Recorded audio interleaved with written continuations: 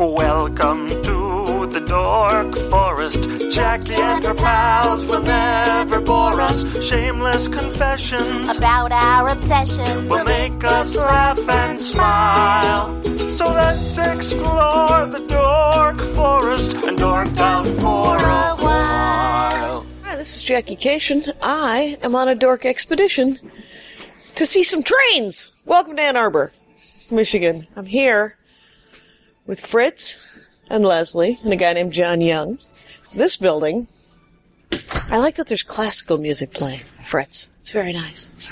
And there's some people from a distance. Hello. Wow. This is huge. How many square feet is this room? About 1,800, Jeff? About 1,800. It's, so when he built this house, he built this room on purpose and said, go for it. Have a giant train set up. Yeah, Hi, I'm Jackie. Hi, Jeff. Nice to meet you. We put the footprint of the layout to the architect and Oh, okay. put a house Fair enough. around it. Hi, I'm Jackie. John Young. John? Oh, nice to meet John. you. Yeah. Where's Cindy? Hi, Cindy.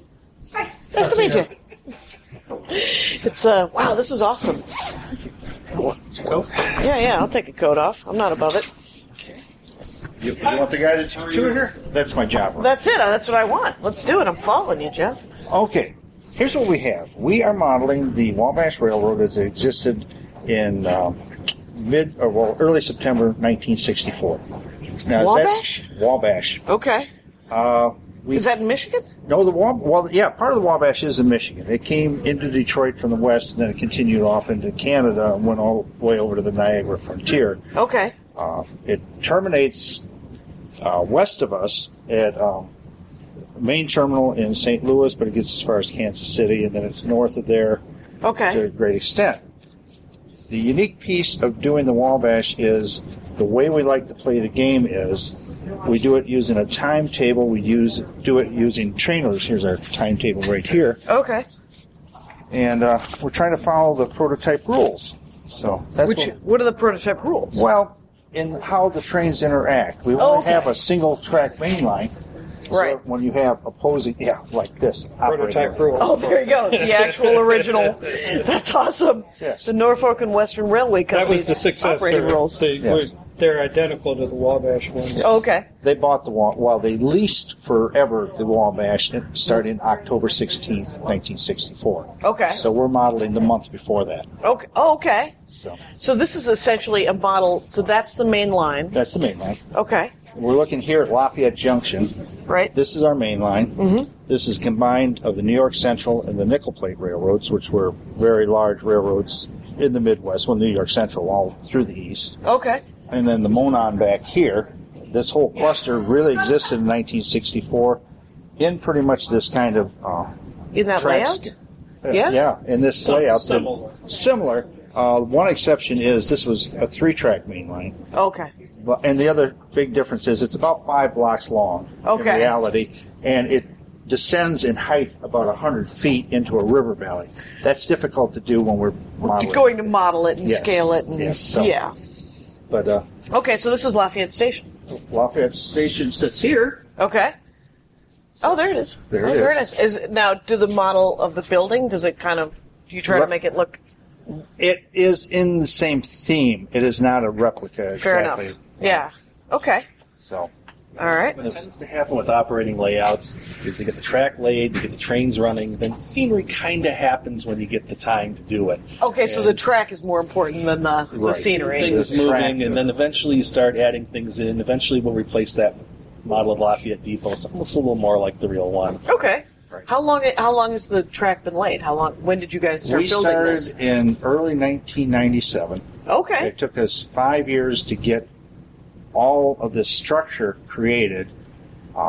We were operational, I would say, probably in the next year after the operational meeting we could have operating sessions. Right.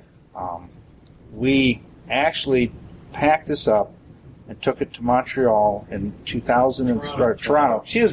Different No worries. Canadian city. in 2003, having only had an operating session of about 45 or 50 minutes or something like that, just to prove to ourselves that we could do it. Okay. And then made believe that we were experts on doing this in front of all sorts of people who came to Toronto for a train show. Wow. So. And just you... When they said, how long have you been doing this? We'd say, about 10, 15 minutes now. Did you, so you brought this entire layout? Yeah. 1,800 square feet, you said? Yeah. This is ridiculous. And that's what's unusual about this, is there are a number of layouts in the state of Michigan and surrounding states that are good size and designed to operate with timetable and train order and play like the real ones. Right. Ours is unusual that we specifically designed it to knock down every couple of years and take out to a major event and set it up in a hotel conference room. In fact, this room is specifically the size of your typical hotel conference room. Oh, okay. And run the thing for a week. Wow. Come to the convention, do all your other convention stuff, then come and play with us when you're tired of everything else. Okay, so the tracks are laid on this thing, and then there are these black knobs. What are they? Oh, they switch the track. Oh, the switches to move so you can go a different track. Right. And so it's all electrical under here. Yeah. These are mechanical. Okay, the buttons are mechanical. They just they physically move the track. Right. You just. Okay. There's all sorts of electronics to do this with. Right. We picked the piece of electronics that worked for us, and then everything else we can make mechanical. Okay, because it's easier, or it doesn't break as much? Or? Yeah, all the above. Okay, fair enough. Especially when you have to tear it down every 2 years. Right. And haul it somewhere and set it up again. Wow.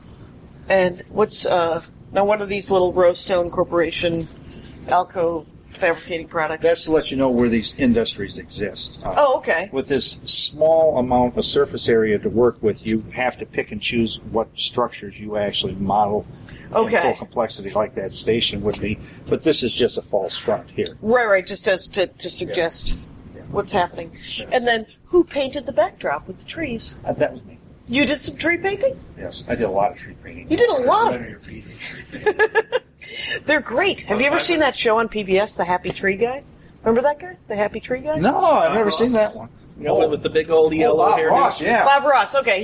We call him Dead Bob around here. Oh, do you call him Dead Bob? I called him the Happy Tree Guy because my dad used to watch him, and then he's like, that guy knows how to paint a tree, and you're like, oh, okay. And and what year is this vehicle? Is it a '60s vehicle in an effort? In that actuality, that's a '57. It's 57. It could have happened in '64. Oh, yeah, definitely. I mean, sure, it was still running. Yes. Rural Indiana, they weren't buying new cars every year. No. Right. And so, now, the actual model trees that you have up are in autumn colors. Yes. Are they normally in autumn colors, or do you swap it out? Oh, no, they'll stay this way because we always do the same month over and over again. Oh, it's based on an actual... Yeah. What month? We run from the day after Labor Day Okay. to the 16th. 25th was it an exciting time? of October. Well, what it No, was... it's delivered time. It was the delivered time. Part of it was when the railroad changed ownership. Okay. And we wanted to model that piece. But doing this part of time, there's industries here. This was a main feeder for the auto industry in the state of Michigan. Okay. Auto parts in, cars back out. We can replicate that because this is coming just when the model year changes. So there's a huge amount of activity going on in that. Okay. It is the fall. You're going through rural Indiana. Mm-hmm. So every town has got its grain elevator, and they're busy. So so there's lots to do, essentially. There's lots to model. Right. Okay. That's what it That was. makes sense. Okay. Plus the time frame is the equipment is easy to obtain. Right. To replicate. We're in the transition of Phase 1, Phase 2 diesels. Okay. All the trains that you model are The diesel equipment's trains? available. Yes. Okay. Yeah. So there were several reasons for Yeah. In fact, the way we did this was backwards the way a lot of people do it. Most people say, oh, I really like such and such a railroad. I want to design a layout to model it. Well, what we did is we decided we want a railroad that operates a particular way. Okay. So we took the basic premise of how we wanted to play the game, and then we designed the game board around it. Right. Because the game itself is to actually run how it ran. Exactly. Yes. That's the task. It's role-playing operating a railroad. You have the engineer, the conductor, you have a dispatcher, you have an operator. So everybody has a job when you essentially play trains, which is awesome. Yeah. And different to this layout also, because we planned it to go to these national conventions and basically teach people how to do it. We built this in such a way that we would have two-man crews. So you'd have somebody experienced in how to operate and somebody who is less experienced or has no experience at all. Who can learn? And yeah, that's why these aisles are big. Yeah. If you go into a normal home model railroad, the aisles are like this. Just one person wide. One person wide, because their anticipation is they want to build these beautiful scenes here and beautiful scenes, and they might have 5 or 6 people ever come over and do anything with it, but it's tight and restricted, and we knew that wouldn't work for us, so we built everything generous. Okay. Yeah, one of my cousins, Humpar. His name was Humpar. That's a grown-up man name. Humpar Cation was his name, and he was a train guy, and he had his house at a model setup, but I have no idea what he was doing. I mean, we just thought, because when you think about trains, you're just like, oh, you just want to make a train go. Yeah. You don't think I'm replicating an actual system and what was happening on a certain date. We're really in like the 1 percentile of 1 percentile in the hobby. Okay. I mean, the vast majority of the hobbies, like you just described it, they just want the activity of a train moving. Yeah. And they'll have a 4x8 sheet of plywood, and maybe they'll paint something, they'll buy a few buildings, they have a loop or two of track, and that's what they want to have. Yeah. And then you get the people who are willing to put in the time to have a bigger home layout that they try to create scenes that really do make sense. Right. And then you have another subgroup on top of them that want the trains to move in a rational manner. Right. With different systems. And then you have a subgroup of that. Right, where you're like, I have a specific day in mind and how. Exactly. So if you run a month, the month that you're running, is it like, do you spend 8 hours essentially each day? Like, you run the days. It's not real time, obviously, right? Well, actually what we do is we run for 5 hours, real time. Okay. We have a clock running that goes 3 times faster. So that gives us 15 hours of a calendar day that we operate. And wherever we stop, which the last time was 1 p.m. in the afternoon, right. When we start tomorrow, it's going to be 1 p.m., and we're going to progress beyond there. It's 15 hours from that. 15 hours from that, so we'll end up at 4 o'clock a.m. the next day. Okay. So you speed it up, so it's not completely real time, but it's still incredible. It's pretty time consuming. I mean, it's a full day. Yeah. And you need that to get done what we do. Right. Do you ever have train crashes? Not yet. No. All right, let's try not. Very hard not to. There we go. And we've had a couple standoffs where we kind of call time out and say, okay, let us consider this. A couple things about this is that people come down here that, on their first experience, they know this is a treat. This is not your normal average game, and they treat this whole thing with a lot of respect. Yeah. As far as people accidentally knocking things off and stuff like that, I think we've had it happen one time in all the sessions we've done. Right. And that's 15 years of, or more than whatever it is. Yeah. It's we're getting close to a decade of doing it now. Yeah.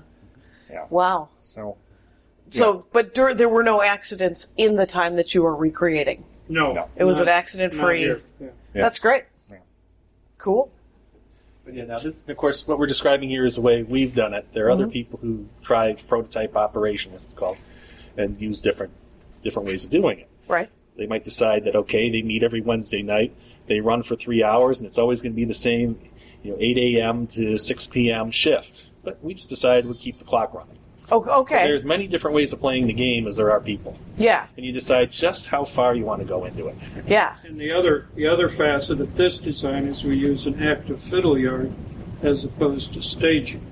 Some operations have a set stage, and you run train 1, then you run train 2, then you run train 3, and it goes from point A to point B and point B to point A. We run an active staging yard, so if you fail to pick up a car, or if you fail to drop off a car and it winds up at the next city, it's not a disaster. We just say, okay, train tomorrow goes and takes care of it. Okay, so just a delay, essentially. Like in real time. Starting the day after Labor Day, running up to the day before the merger, it's just a continual flow. In the 10 years we've been doing this, we've recycled one time. What's recycled? Went back to September. To September 3rd. Oh, okay. So you've been essentially doing this month and a half for the last 10 years. 10 years, yeah. and you've just started again, essentially. Yeah, and that's why the trees don't have to change. That's awesome. Makes it a lot easier with as much time as it takes to do scenery. Right. You don't want to spend a lot of time doing it over just because the calendar changed. Exactly. It looks like it's a beautiful scenery, though. So do you make some of it and buy some of it, or do you buy most of it? All that is the right answer. Yes. In other words, yes. We actually have some trees in progress. This is a tree that we created of our own handiwork. Some of these others are commercial purchases. Right. Some of them were manufactured. I mean, we can manufacture a tree like that. The reality is, the one fellow who did this scenery here didn't join us today. So, right. But so how does he? How do you? I mean, I can see buying them, but how do you make them? In the case of this is a type of tree that you can buy at Joann's or something like that. It's just a weed that they sell commercially. It's for flower arranging. Oh, yeah, like a real. Right. Yeah, it's like it's a free or something real material, and then he's just taped it together, painted the whole thing, and then painted this part with a different color. This is the actual. So it's an actual plant. So are these down here. This comes out of Sweden? Sweden or Norway and Finland. Yeah, it's just a weed. It's basically They're just tiny, a little tumbleweed that you've just gone, all right, we're going to do this. It's an Arctic plant of some sort that they harvest and we buy in bulk. And you just get them at the garden center. You clean them up and then you flock them. And they don't die anymore? No. So you don't have to replace them? No. Or... Yeah, you will eventually. Obviously. Yeah. There's wear and tear, and then they'll dry out and blow away or whatever. Yeah. And then we got some trees down here that were built in another way. This is bottle trees. I don't think we have any bottle brush trees. This is a plastic structure that we buy. And in this case, we've just cut up little pieces of rope in real fine amounts, sprayed it on there and glued it, and then we flocked it again. There's a number of commercial, this stuff you're looking at here. Yeah. That's a colored ground up foam. Oh, okay. And you just pat it down and glue it or whatever. Yeah, you put a layer, you paint the surface, then you put a layer of glue on, and then you just sprinkle that on. I like the track has that, has that dirt that looks exactly like the dirt next to the tree. It's incredible what the detail on this stuff.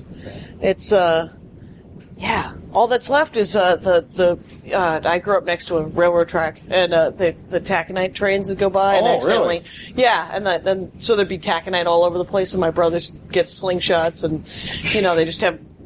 That'd make a dandy pellet. It's a really nice pellet because they're all even and it's lovely. Yes, anyway, and heavy. Yes, and quite heavy. And they used to knock off the tulip heads of the neighbor, who was the mean neighbor. Right. Heaven forfend it be the nice neighbor. Yes. Except for the only reason he was mean is because kids kept picking on him. Yeah, it was because there were 1,000 children that were bothering him at all times. So it made him mean. Yes. That's how you create a mean old man. So, I like that there's this is more planted. This is like sort of a fallow ground of. Yeah, that's what it is. I mean, it's nice. It's one of the things you model Indiana. You have to model miles and miles of cornfields. Yep. Alfalfa and soybeans and. Yeah, but I love the detail with the tiny fences and the water and all of it. Yeah. All right, well, keep showing me what else is happening. Well, the west end is Lafayette. Right. This is a little bit of double track here. When you run through here, these trains go this way, these trains are going that way. Okay. Which changes once you get down here. It goes back to the single track again. The only yard that we have is this little yard here that services this city we're modeling here. It's hard to visualize it as a city, but that's what we have. Right. There's industrial trackage back here and then back down there. We did... As we were creating this, we managed to come up with some track diagrams, roughly the right era. Okay. So we tried to condense some of these things directly from that kind of track diagram.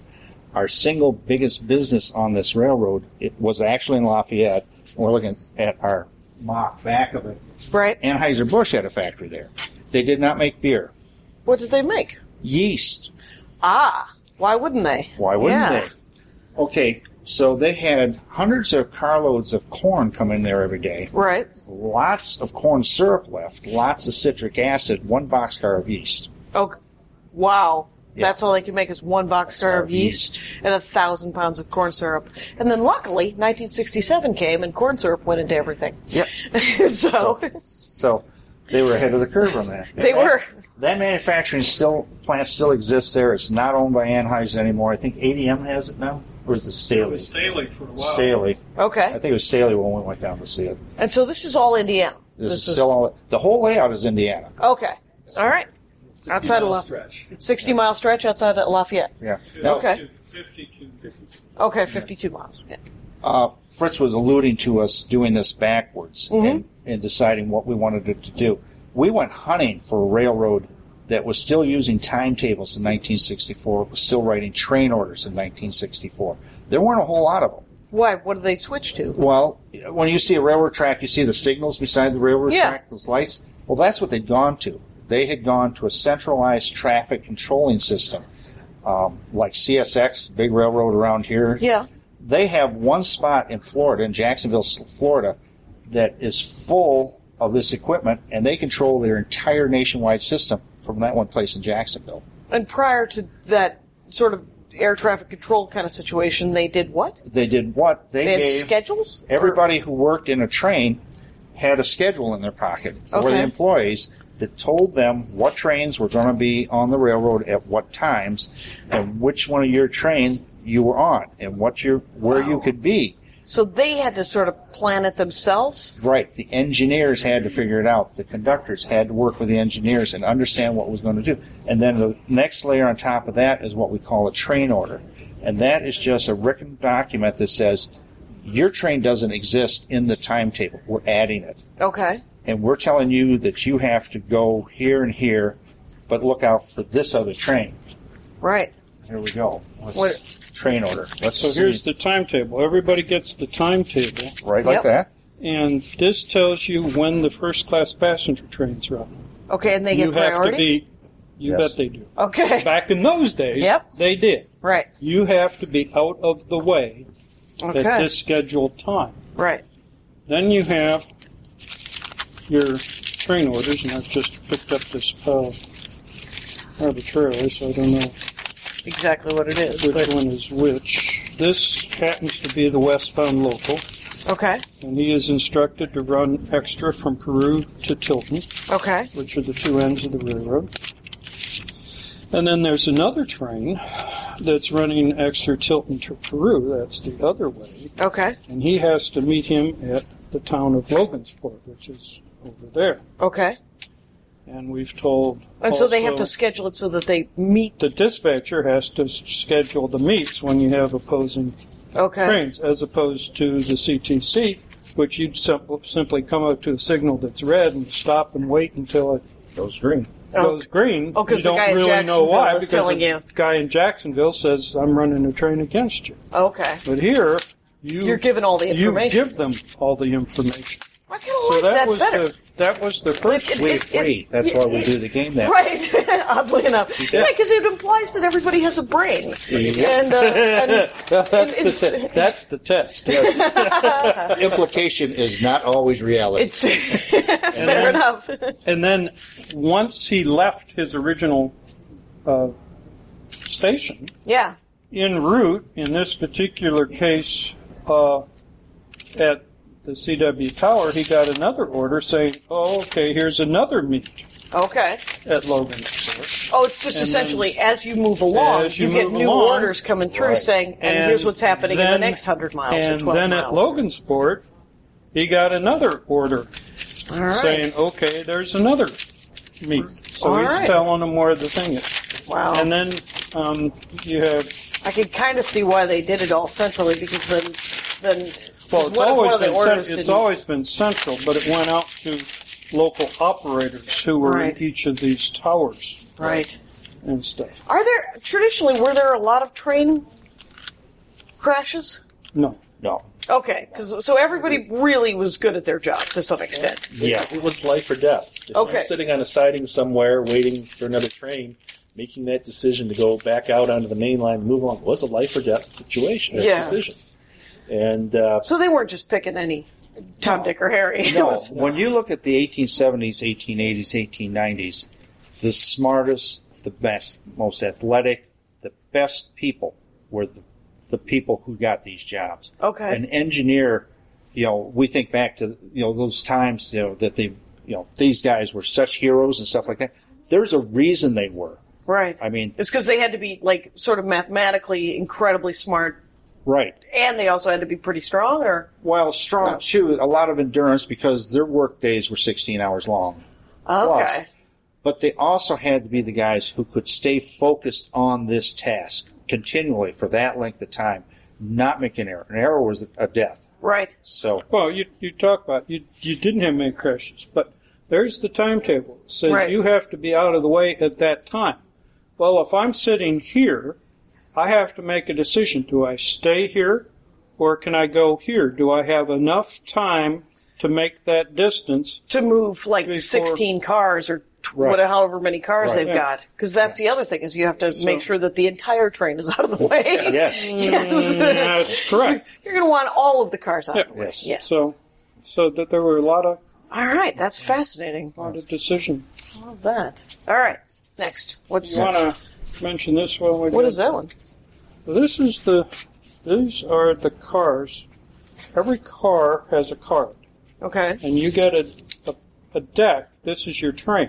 Mm-hmm. And the top tells you what it is. Then you have a card for your locomotive. And then you have each of the cars in the train. And this is the waybill Okay. that tells you what it is. In this particular case, it's an empty car, and it's moving west to Danville. Okay. Here we have a load. It's in a refrigerator car, and it's meat coming from our packing plant in Logansport. Okay. And each of these is a Is story. each one is There's more meat. what? steak. No, this is the offal. Oh, yes. The non-meat products of the pig. The extra. All right, the Yes, innards. The The innards. one All right. car that nobody liked handling in the real world. We actually modeled a meat packing plant. There was a slaughterhouse for pigs Right. next to Logansport. And I managed to find a guy who was a conductor on the train that used to service that back in the late 60s. Okay. And that car, they treated like nuclear waste, no matter Right. what the train handling rules were. Because as you pick up cars, there's a way you're supposed to handle them in the train, block them. You have to take consideration if it's got gasoline or stuff like that. This car went as far from the engine, as far from the caboose as it could be put in the train. Okay. Because nobody wanted to smell it. Right. Oh, because it was foul. Yeah, oh, yes. Could you imagine being a poor homeowner living next to a siding on the railroad to have that baby stop by your house every once in a while? Oh, yeah, They would- that is unfortunate. Yeah, they would ship this stuff to Chicago where there was a processing plant that used it. It took them 3 weeks to go from the middle of Indiana into Chicago with this load. Oh, 3 weeks. that would be pretty ugly. Yes, By it the would be time it nasty. got to. Yeah.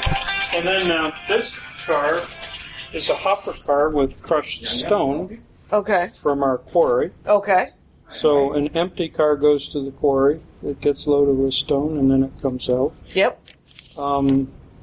But you're given a deck of cars, and and then how many are mostly like how many cars are in an average kind and of we train? try to keep it between 10 and 15 just for control purposes. And is that what they did, pretty much? No, they'd of course have 50, 60. But Oh, they'd have bigger ones. Okay, yeah, but you got to do everything to but scale. you got to scale. Yeah, This yeah. year. We don't have 52 miles of scale. Yeah, you'd actually.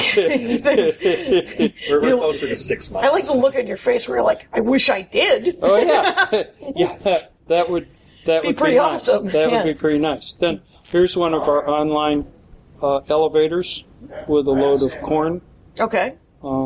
So they this train would have picked that car up at the elevator. Right. And now the grain elevator, and then heading to the grain elevator. It's heading west to Decatur, Illinois. Now it just goes to a different grain elevator. Well, it goes to a processing, a staling in Decatur, where they turn it into cornstarch or cornmeal or stay flow or whatever product they're making that day. And then here's an empty car going to another online elevator to be loaded. Sure. So there's. But I like that you're handed every car has a story. Every car has a story, and every train, like you're given a stack of that, and one's the engine, and one's the caboose, and then the rest of them are the. And then there's the caboose. Yeah. So what's the purpose of the caboose?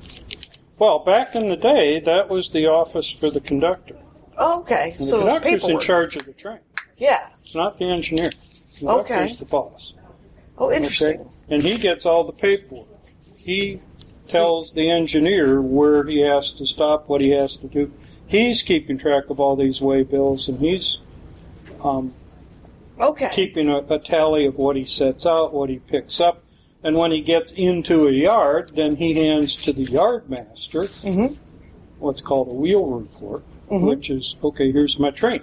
Okay. So that the switch engine then takes that and says, okay, I got to break it up in this fashion. Oh, to break up the actual train to process each of the cars? Okay, fair enough. Yeah. And it's called a wheel report? Yeah. Okay, fair enough. In the era probably ending of the Second World War, the caboose also functioned as the dormitory for the train crew when they were away from their home station. They were assigned to the conductor, and it was your home away from home. Yeah. It's like the over-the-road truck guys have that sort of that bunk in the back. No, exactly. Okay. Yeah. Exactly. We had bunks, we had ice boxes, we had a stove. Yeah. We had a coal stove that, great, you'd cook on top of that. Wow. Have you worked in trains? Have you guys? He has. You worked? I did. What'd you do? I was a brakeman. Okay. And in the 60s? In the 60s. Okay. All right. So coincidentally, on this railroad. On this very railroad. But not this stretch of track. Oh, fair enough. Cool. Do you guys want to fire it up, or what do you want to? Or you want to keep showing me? Just keep walking around. Yeah. Let's. Firing up doesn't show you much more. Yeah. Oh, right. It just makes it go around in a circle. Yeah. It's which one of the unusual things about this layout is Jeff talked about earlier was our staging. The idea behind staging on a model railroad is your staging yard, your staging area. That represents the rest of the world. That's everything you didn't model. Oh, okay. So we've now moved around to the back corner of the layout, and we have this unscenic part of the layout separated by curtains. Yeah, we are the men behind the curtains back here. All right. Very Wizard of Oz. Nobody's allowed back here during a session except the people working. Oh, okay. So on this particular railroad, this represents everything west of Lafayette Junction, Indiana, and everything east of Peru, Indiana. Okay. And so we're the ones, those of us who work back here in the Philly yard are the ones who decide what the trains are going to look like when they come on the railroad, and we're the ones that have to break them down when they come off. Okay. And we set up the cards for all the activities that go on in the layout. And what some people will do is they'll set up a layout. They use what's called shotgun staging. You have a bunch of just stub-ended sidings. You put like 6 or 10 trains in there. You run them out one by one. When you've gone through them, your session's done. Okay. Since this is double-ended and we have people actually spending time back here, we sort things in and out during the session so we could run as long as we wanted to. If we wanted to run 14 real hours, we could. We'd probably all drop dead from exhaustion, but we could. Right, because you can add more trains because you're doing it back here while the session is running. Right. Okay. If 3 more people show up to run than we planned for, well, we can put some extra trains on. Okay. And that makes us a bit more flexible in some other schemes. But again, that's the way we decided to do it. Right. And we were lucky enough, we have some people who are willing to come back and do the drudge work behind the scenes and get cars off the layout, put them in these and we have operators willing to work long sessions. Okay. It's ours is a 5-hour session, which is probably a little longer than typical. Okay. And it's not as long as some of us work. Some of us will work 8 and 10-hour sessions and really think nothing of it. Right, because it's fun. Well, yeah, it's fun, and you're into it. Yeah. You lose track of real time. You're on the timetable and the clock that you're looking at, and you're just going through the day. And again, because we don't restage the same day, we right. You have a month of days to go through. Stage a month and a half. Yeah. That runs continually. Yeah. It goes as long or as short as and it doesn't get boring because it's a month and a half because it's the whole. Different. We can vary it up. I mean, we have over this month and a half, we have a special move we run towards the end of the schedule. Where we run a special passenger train from Purdue University in Lafayette up to the University of Michigan in Ann Arbor. Okay. Where it's a special operation where we have to get all the passenger cars in place. Happens to be on a football Saturday. Happens to be on a football Saturday. Get all the cars in place, and that takes about a day and a half to get everything ahead. And this is obviously a passenger car, right? Because it has windows. Yes. And it's cool. They're really, I mean, each of these cars have to cost, there's an investment of money as well as time, and you can go anywhere from $5 to $75 on these cars. Oh, fair enough. And you can put incredible amounts of work. I mean, this car here, the guy who built it, and he cut out each of these individual auto frames, glued them together. He made real auto frames so that they could sit in the thing. I mean, they look like auto frames. They're model projections, but you have to cut them off the screw. In this case, there were 80 of them. He made 80. That's awesome. Well done, sir. Is he the guy that isn't here? No, actually, he's another gentleman by the name of Craig Wilson, who's done a lot of nice freight cars for a bunch of people we know. Oh, okay. Oh. And we've used the services and the skills of a number of people. Over time to do this. I mean, did you get to meet a lot of have you just met people that you're like, this is awesome? Because it's like-minded people kind of hanging out and. It is. Well, it is, and we kind of modeled this after some experiences we had on other layouts where we learned how to do it. There's a gentleman who lives about 2 hours west of here, who is a professional railroader. Mm-hmm. And he's basically turned his home and his property into what I call the carnival of railroading, because he has a very sizable model railroad in his basement. He worked for the railroad. Right. And this is where we got the idea to run our railroad this way, because you go into his basement, you run by the real rules. In fact, he's been known to get quite upset if you violate some of these rules, because in the real life... I've been fired twice. Have you been fired twice? He fired himself once. I had to take over. In real life, if you violated those rules or other people around it, someone could get hurt or killed. Sure. So you gotta live by the rules when you're playing the game if you want to play the game right. Right. That makes sense. And so we kind of patterned a lot of that after his railroad. In fact, we used some of the same place names for the features we were designing. Okay. And we kind of described this as being a similar sort of setup without the risk of getting your ass chewed on if you break a rule. Right. A little kinder and gentler. A little bit. We deliberately do this for training.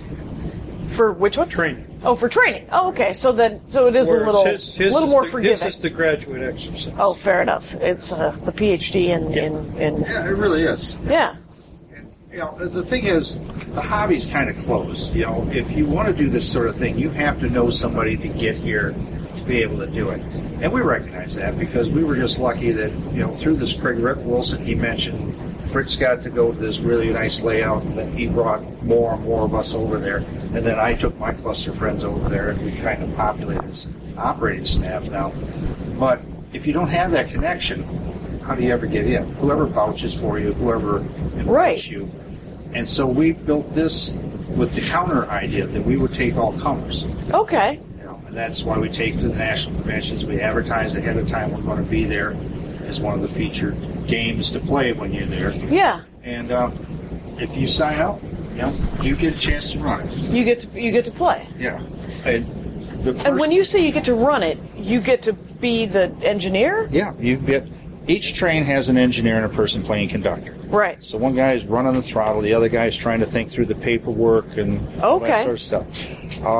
It has two really nice features. Because this is slow-paced, you don't spend your time standing staring, not having anything to do or anybody to talk to. You have somebody to buddy around with when you're doing it. Okay. It gives you somebody to troubleshoot the ideas, what do we do next? How far do we have to go with? It's a piece of the gamemanship involved in it. Yep.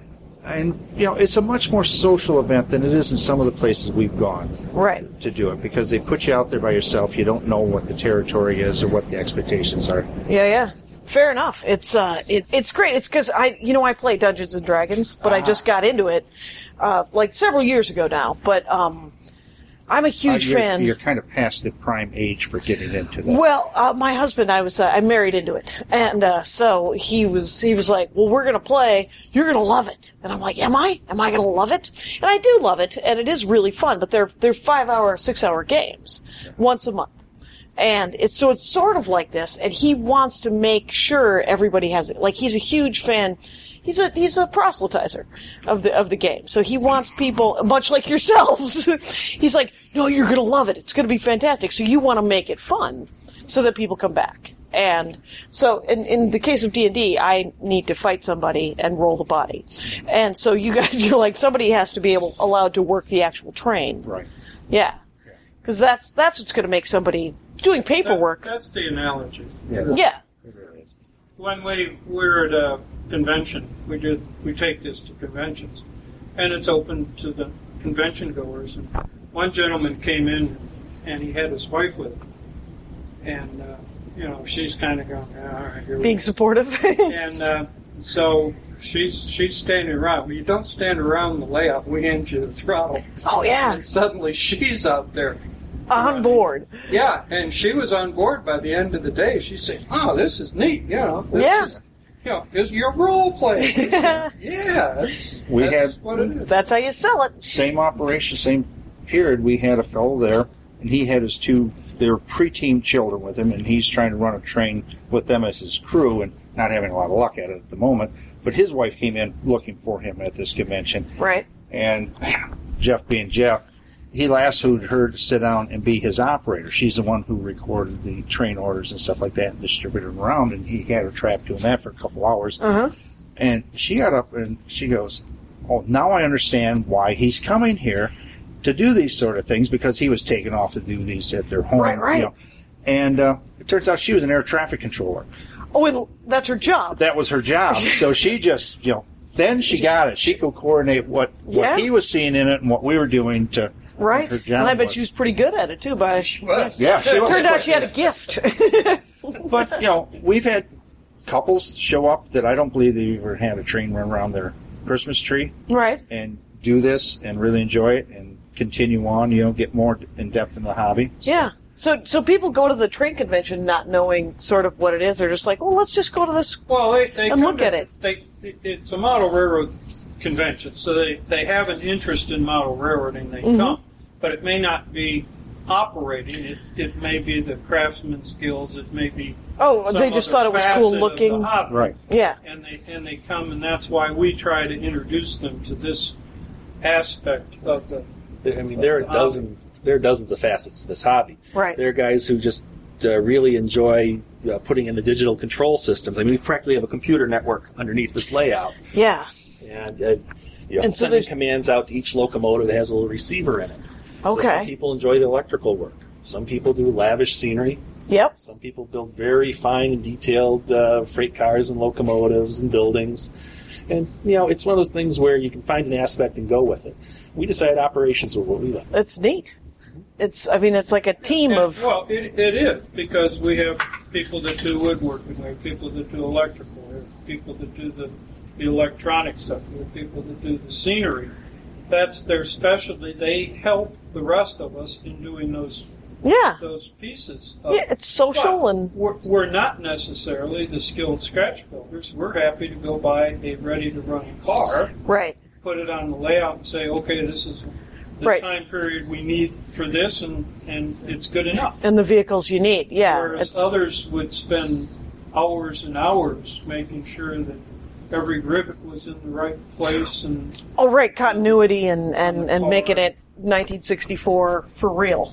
Yeah. There's a fellow in California that's modeling the Yosemite Valley Railroad. Now, this was a little tiny short line railroad, which were referred to. It moved some lumber, it moved some gravel, and that's all it did. And it wasn't very long. But he is modeling one day that he has found documentation on. He is modeling each car and each engine and each train as it moved over that railroad. So when he has an operating session, it's 5 or 6 hours long, and all that exists on his layout is exactly what exists on that railroad on that day. Wow. Yeah. I mean, that is... that's the link. That's what he wanted. Yep. And I love the commitment to it. So, neat. What's next? Is this, so this is how you create that's how that's organized. These are the waybills. Okay. And Jeff goes around to get the waybills. The agent goes around. Yeah, it doesn't have to be Jeff. It could be anyone. Oh, yeah, it has to be Jeff. But it's usually Jeff. Jeff understands it. So, which would mean I should pass this on to him to explain it to you. Well, this is, again, because we use this continual staging. Mm-hmm. Every day has certain trains that are dispatched. Right. But because this is active fiddling, their consist is different every day. So the agent goes around, and we use, and this is where we differ a little bit from some others. Some others that use this concept use what we call a push system, where the fiddle guy says, well, I want to put one of these and one of these, and yeah, that looks like a good train, I'll send that out. But he could easily overwhelm the siding capacity of an industry if he's not paying attention to what's there. Okay. So we use a pull system where the agent goes out and essentially asks the customers, okay, what do you need? Okay. So he makes sure that there's enough space on the track before he orders a car. Right, so it's not overwhelmed. And then let me get the other unique feature we have. Jeff maintains easily as much paperwork as any dungeon master. For reals. And he's creating, it's kind of funny that part of this game is paperwork. Yes. And that's very off-putting to some people. Right, because you feel like, well, no, why would I want to play collating? Yeah. But it's not, I mean, it's recreating something. The agent comes out, mm-hmm. and he's got a book that talks about each of the industries here. This is Square D, that building's missing at the moment. This is Woodcrest Manufacturing, that's AMP Warehouse. This is the Wabash Freight House, mm-hmm. and then also the Team Track. And this is a story of what comes and goes. Right. On each of these. Right. Receives merchandise and ships merchandise. Inbound cars can be loaded for outbound shipments, so it could turn a car. Should see 4 to 6 cars per week. Okay. Should have no more than 2 cars on spot at a time, and the cars should be on spot for an average of 2 days. Okay. So that tells us how long they can come in and and how big the trains should be. So once a week, yep. on Sunday when we don't run the local, mm-hmm. I reload this mm-hmm. with the number of cars for the week. Okay. And then during the week I come out and say, okay, that's been on for 2 days, it can pick up, and I'll order a new car to come in, and I pick the car out of there. Then I put that into a train, this is a train number 2SB4. Okay, so it's from St. Louis to Buffalo. Okay. And that's what the S and the B stand for, essentially? That's what the S and the B stand for. Okay. And these cars are going on to be the train. consists. Now, okay. I give this to the fiddle yard, so when the fiddle yard gets ready to stage 2SB4, they get out and they say, okay, I need a box car and a box car and a tank car for anhydrous ammonia and what's anhydrous ammonia? Is that the fluid? Fertilizer. It's a fertilizer. Oh, fertilizer. Okay. And a refrigerator car. And so they pull those. They put these in them. Then they'll fill the train out with what we call through cars that aren't stopping on this piece of the railroad but are continuing in the direction. This one's eastbound. Okay. Yeah. And then he'll build the car there. He'll attach he'll all build the train based on what the agent has told them is needed out here. Okay. So this is a unique feature on our line. And how often do you guys run a day? Like run a 15-hour session? Oh, we try to do it once or twice a month. Once or twice a month, you get together and play, essentially. Probably we hit it about 10 times a year. Okay. It's tough to get the core group all here at once. Yeah, because everybody has lives. And, they do. And Jeff travels a lot for business, so it makes it a little awkward at times. Challenging. So, yes, it is. You've caught him his one day home for December. Excellent. I came in from Mexico yesterday. I go to Japan tomorrow. So. Wow. What do you do? I work for a trade association. Oh, okay. So you travel and all right. Wow. Mexico and Japan. Fun. So, if you didn't have to do it every month, maybe. It's a job. Now, yeah. In moving through here, we have gone from the extreme west end of the layout to the extreme east end of the layout. Okay. Peru being the extreme east end. Right. That's where we stand now. 52 miles, essentially, from and the Lafayette station. This way. Exactly. Yeah. I just went around. When you go the other way, from this point here to where we were standing before is 400 linear feet. Right. So it's... Right. Yeah. And how long did it take you to build this thing? Well, it took us, what would you say, a little less than a year to decide what we were going to do. The challenge was... So you did the layout first, obviously. We figured out where we were going with it. The basic... The operating scheme we wanted to do. Right. The era we could do it in. And that the early 1960s was dictated, like Jeff was saying before, by what equipment's actually available. Right. There's beautiful models out there, but they don't always work the way you need them to. And you had to have stuff that was bulletproof. Okay. So that was part of what dictated it.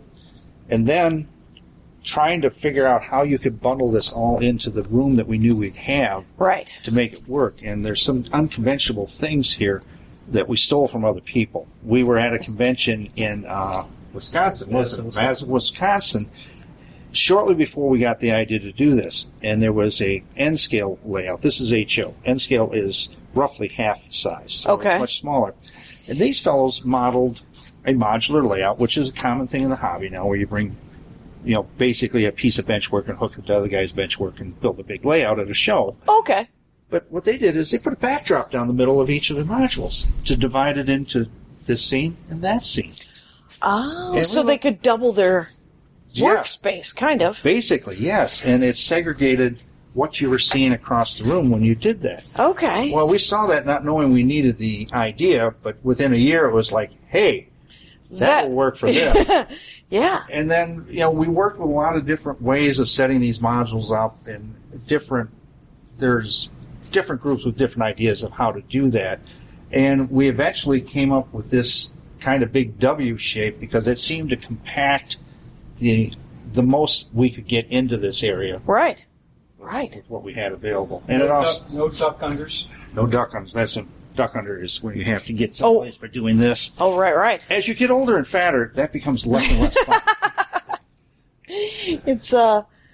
This is awesome. So we're the furthest east, you say? Furthest east. So we go back west. Yes. And what do we got? We have got, at this point, this is where the C&O Railroad crosses us. It's called CW Tower. That's an actual place on the railroad. Okay. It is modeled absolutely imprecisely. Excellent. That'll happen. The information came to us about 2 years ago how to improve this, and it's just a matter of whether we rip everything out and put it back in or do it. Okay. We find out the CW Tower actually needs to be down beyond those two hills. Okay. And then there's a whole lot of trackage that goes with it to make it look right, and we'll nuke this and take this signal and move it that way. And then this no longer will be the interchange track with the C&O. Mm-hmm. That's where we would set up cars that they would pick up. Right. That will become the nickel plate road doing the same thing again.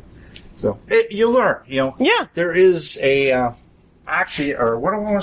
paradigm of model railroading. If you need one piece of information and it is pivotal to what you're doing, you can't find it until you've made a decision and build it. Right. And then you find out your next door neighbor had it and knew you wanted it all the time. Oh. So, and that's pretty much what it was. A guy wrote a book, featured this, he's in my group of friends. Okay. And he asked me to contribute to an article. I wish I saw his core material when he was putting the book together. Because you were building a stretch of track while it was happening. That was influenced by that. So, yes. Oh, that's hilarious. Yes. So, okay. And this is New Waverly.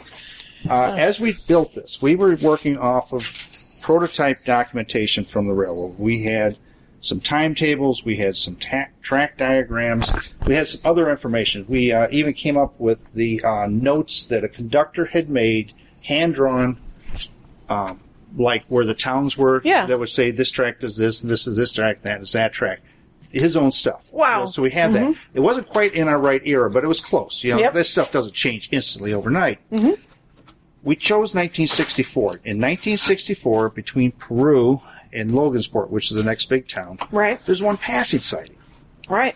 Okay, that makes sense. It was a pretty long one. Yeah. We found out in 1961 they did this major overhaul. And we discovered this by looking at a 1961 timetable because it had 2 passenger trains meeting in this town. And we're going, there's no siding in that town. How do you have 2 passenger trains meet? Well, what we found out was, in an era when the trains were 100 cars long, between Peru and Logansport, the passing sidings will only hold 40 or 50 cars. Okay. For some reason. And there were 3 of them. Okay. Well, somewhere around 1961 or 1962, they combined 2 of them end to end and blew this one up. Okay. It's just a piece of it. Fritz was talking about the electronics interest in it and building the model. So there's a whole historian piece of this, too. Right. Where you get to ferret out, why is this way? What happened here? What's this building look like? Do that kind of research. And that's what I get into, is doing that sort of stuff. So, okay. Yeah. So here we have New Waverly. And all that New Waverly is a post office, a bar, a hardware store, grain elevator. And it is nothing. It really is nothing. It's just... Yeah. Yeah. That's, the history stuff is got to be fascinating just because, especially when you pick a specific year and you're like, well, that's what we're going to do. So everybody's sort of interested in that. But then there's some people that are more interested in what the land looked like and other people in what the town looked like and some people in who the people were. And we're not obsessive, though. No, of course not. Yes, my wife and I took a weekend vacation to travel the line down there and collect soil samples so that as we did scenery, we would have the soil. And brought it home and baked it in the oven. And it's now sitting still at home. But will one day. Yes, will migration. Oh, yes. Oh, yeah. What's that? Operations Roadshow. Yes. Presented by Rails on Wheels. RailsOnWheels.com. What's that? Well, Rails on Wheels is actually a slightly more conventional model railroad club. Okay. Actually, we founded it in 1988. It was based actually off of a group of about a dozen guys who used to get together and watch Star Trek Next Generation on Saturday nights. A little Next Trek. Yep. And next door neighbor happened to develop a system to make portable segments of train layouts. And so we all bought into it. And for the last 23, almost 24 years, that club has been in existence. And it sets up a layout with a big circle, takes it to train shows, and shows trains to people. Okay. And we all belonged to that group at the time that we founded this operation here. Right. We decided we want to do something a little more focused, something less designed on getting as many trains running around in circles as we could. Right. And that's how we came up with this, part of how we came up with this idea. So this was the first group that sort of this was a splinter or came on, like you were like, oh, I met 9 guys that really want to do this. Well, or whatever. Like Fritz was saying originally, we were in the 1% of the 1%. Right. We were in the less than 10% of that group. Okay. But said, we want to do this, so yeah. We set out to do that. It's awesome. This is the track plan that you see. This is the track plan that we're actually following right now? We're standing right here. Oh, okay. That's up on our Somebody send me a scan of that, and then I'll put that as the image, because that's neat. Okay. Cool. Awesome. Here's the URL. Download it. Oh, is there a URL? It's a PDF on the web. Okay. I'll send you the link. Oh, perfect. Yeah. Here you're seeing the single track. This is the operable thing. We're trying to get the sense of going from that town down to this town, and that's... So this is the countryside, essentially. This is the countryside again. That you're like, and we're doing this. You are always focused on your train, so you're not supposed to be paying attention to the other parts of the world. And that's generally, you're not. You're busy. You're generally busy enough that you're in your own. You're living right there. You're right Yes. there. Yeah. And we take umbrage at people who do this thing.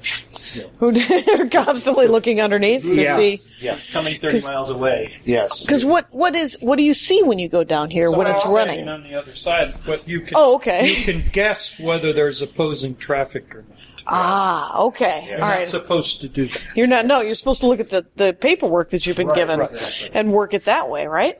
Okay. Now we're discussing the passing sightings. And Right. The fact, this is the Danes Keysport area. Each one of those two areas had a passing sighting at one time. They got supersized into one longer one. Mm-hmm. The industry here sits in the town of Keysport. The sighting now is defined by the city of Danes. City being a rough term. These are just locations. Yeah, location. Well, it does have a burg. Okay. To it, but Sure, I'm sure there's there might be a three bar. houses in an There's a outhouse. house. Yeah. Right. There might be a place to get some gas. Right. Right. And this is actually the first set of modules we built in this, and there was a lot of experimenting involved in it, stuff like that, trying to decide what the depths were and the lengths of the sidings and that sort of thing. That's great. Yeah, we have built before, but this is a different thing. Trying to judge what would work and what wouldn't, what would give us the I think scope of what we wanted to do. It's an ongoing learning experience from in this many piece ways. of track Yes. to the giant, the rest of it, I guess. So, Wow. and then It's so pretty. scenery's growing once again. Yep.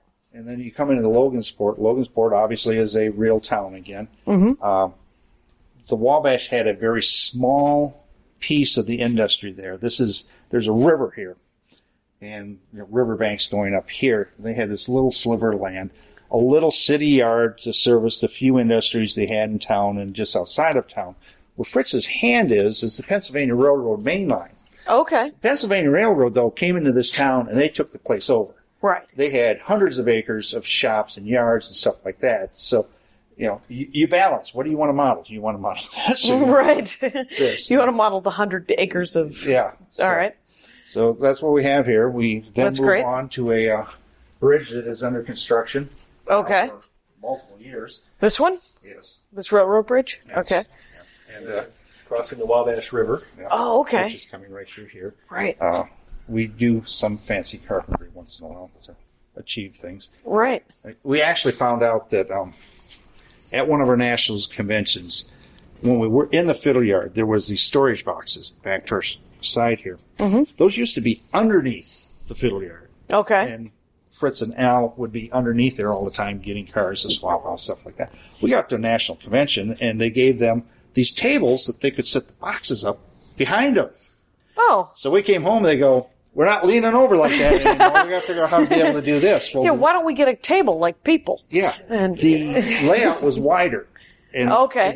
it wouldn't allow them to do that. Right. So we had to figure out a way to neck it all down a little bit. So that's what you get here. Oh, I like it. It's do you remember when you were a kid and you'd walk on the railroads?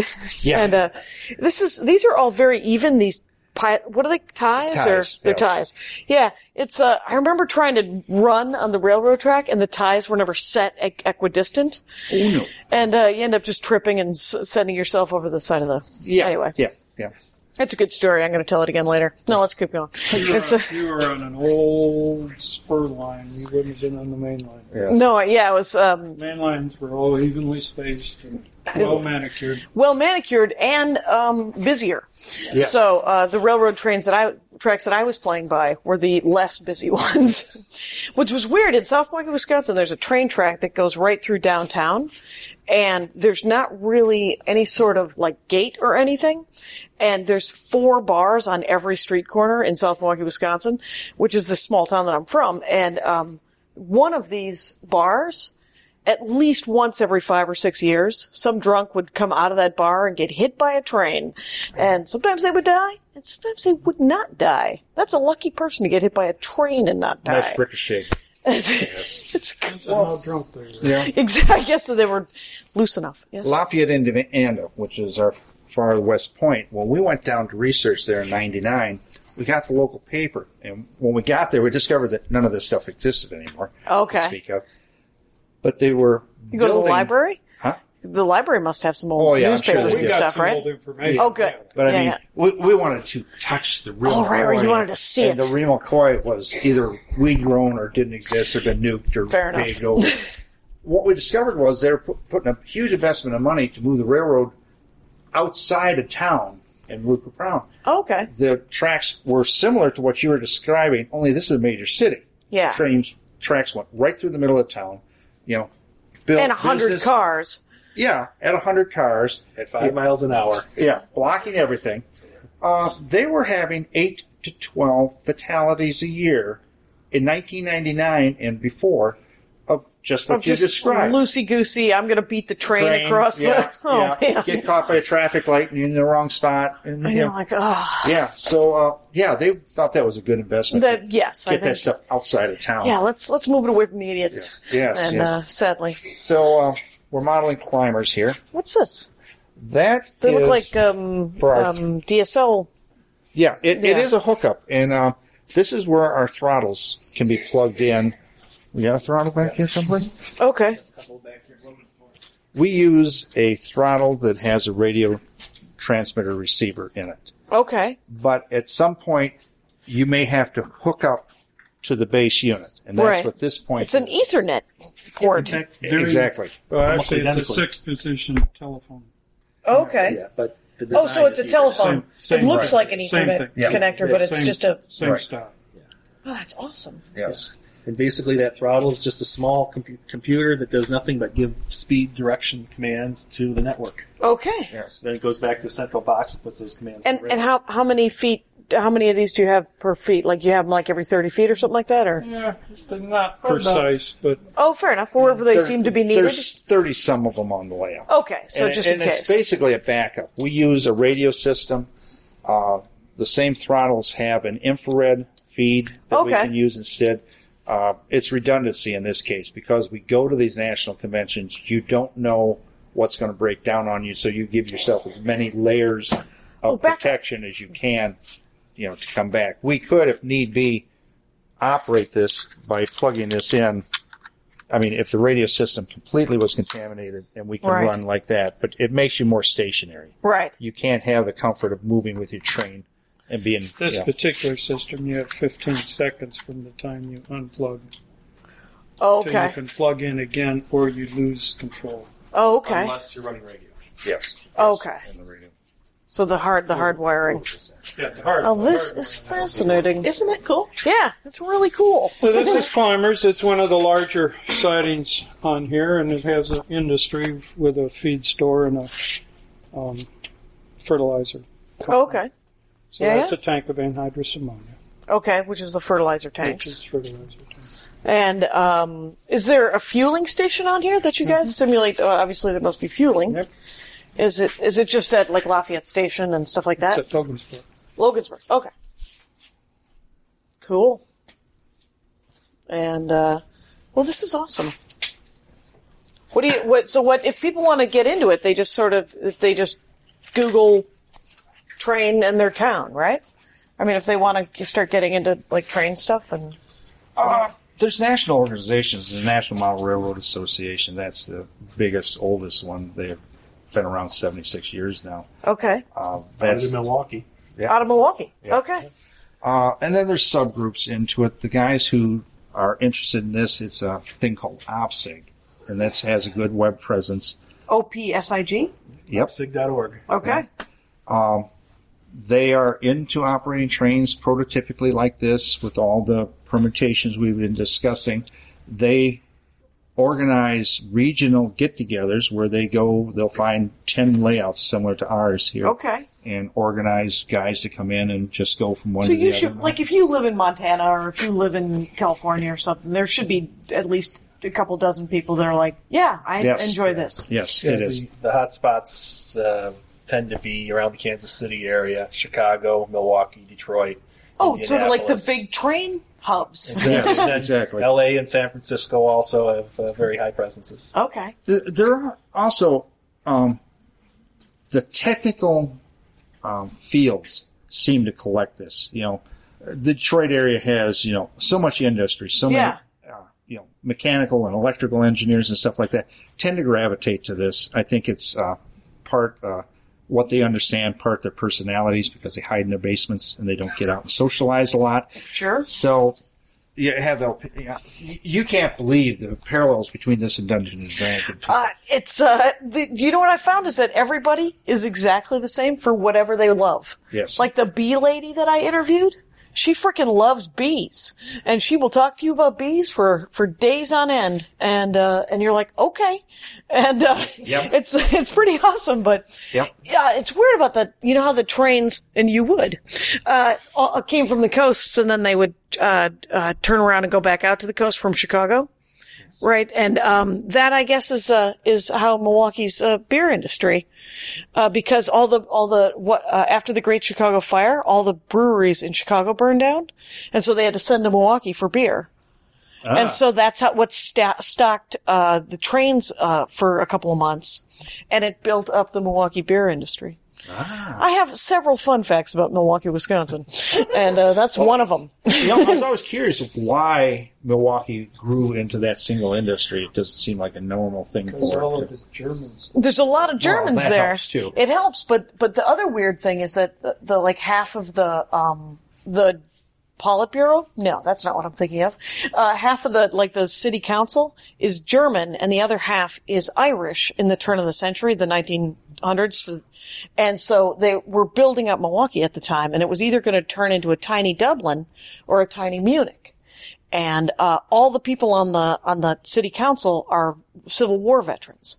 And there's a big reunion of the Irish Civil War veterans down in Chicago. So all these prominent families, including a lot of the guys from the city council, get on a boat with their wives and to go down to Chicago for this big Civil War reunion, and the boat sinks. And so what happens is the city council is then enormously German. And so if you ever go to Milwaukee, if you've ever been to Munich, and you might have been, Milwaukee looks like a Disneyland to scale version of Munich. It's just like the courthouse, everything like Notre Dame. Yeah. It's all, there's a couple of homages to Ireland, but it's mostly German. Yes. That's the other story I know. That's both of them right there. What do the submarine cost the Germans? Well, your average submarine. No, So this is awesome. I like the countryside a lot for some reason. It's and then I like that there's places where you can pull over and get the heck out of the way if things are happening.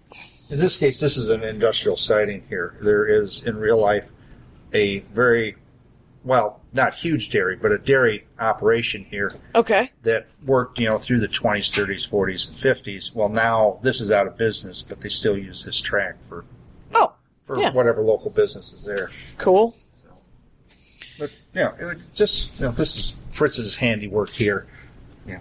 He is one of those real nice detail modelers. Oh, yeah? Yeah. What did you do, Fritz? Well, basically, I figured out how I wanted to lay out the town. I built all the structures, and mostly on my workbench back at my house, and brought them over. And I tend to get most of my work done in that week between Christmas and New Year when the auto industry shuts down. Okay. So I'll come down here for about a solid week of mornings and afternoons, and build some countryside and do some scenery.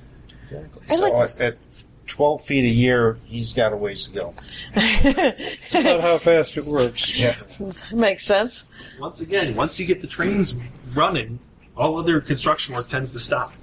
Well, the key element, again, because it's an operations lab, the key element had to be it has to run.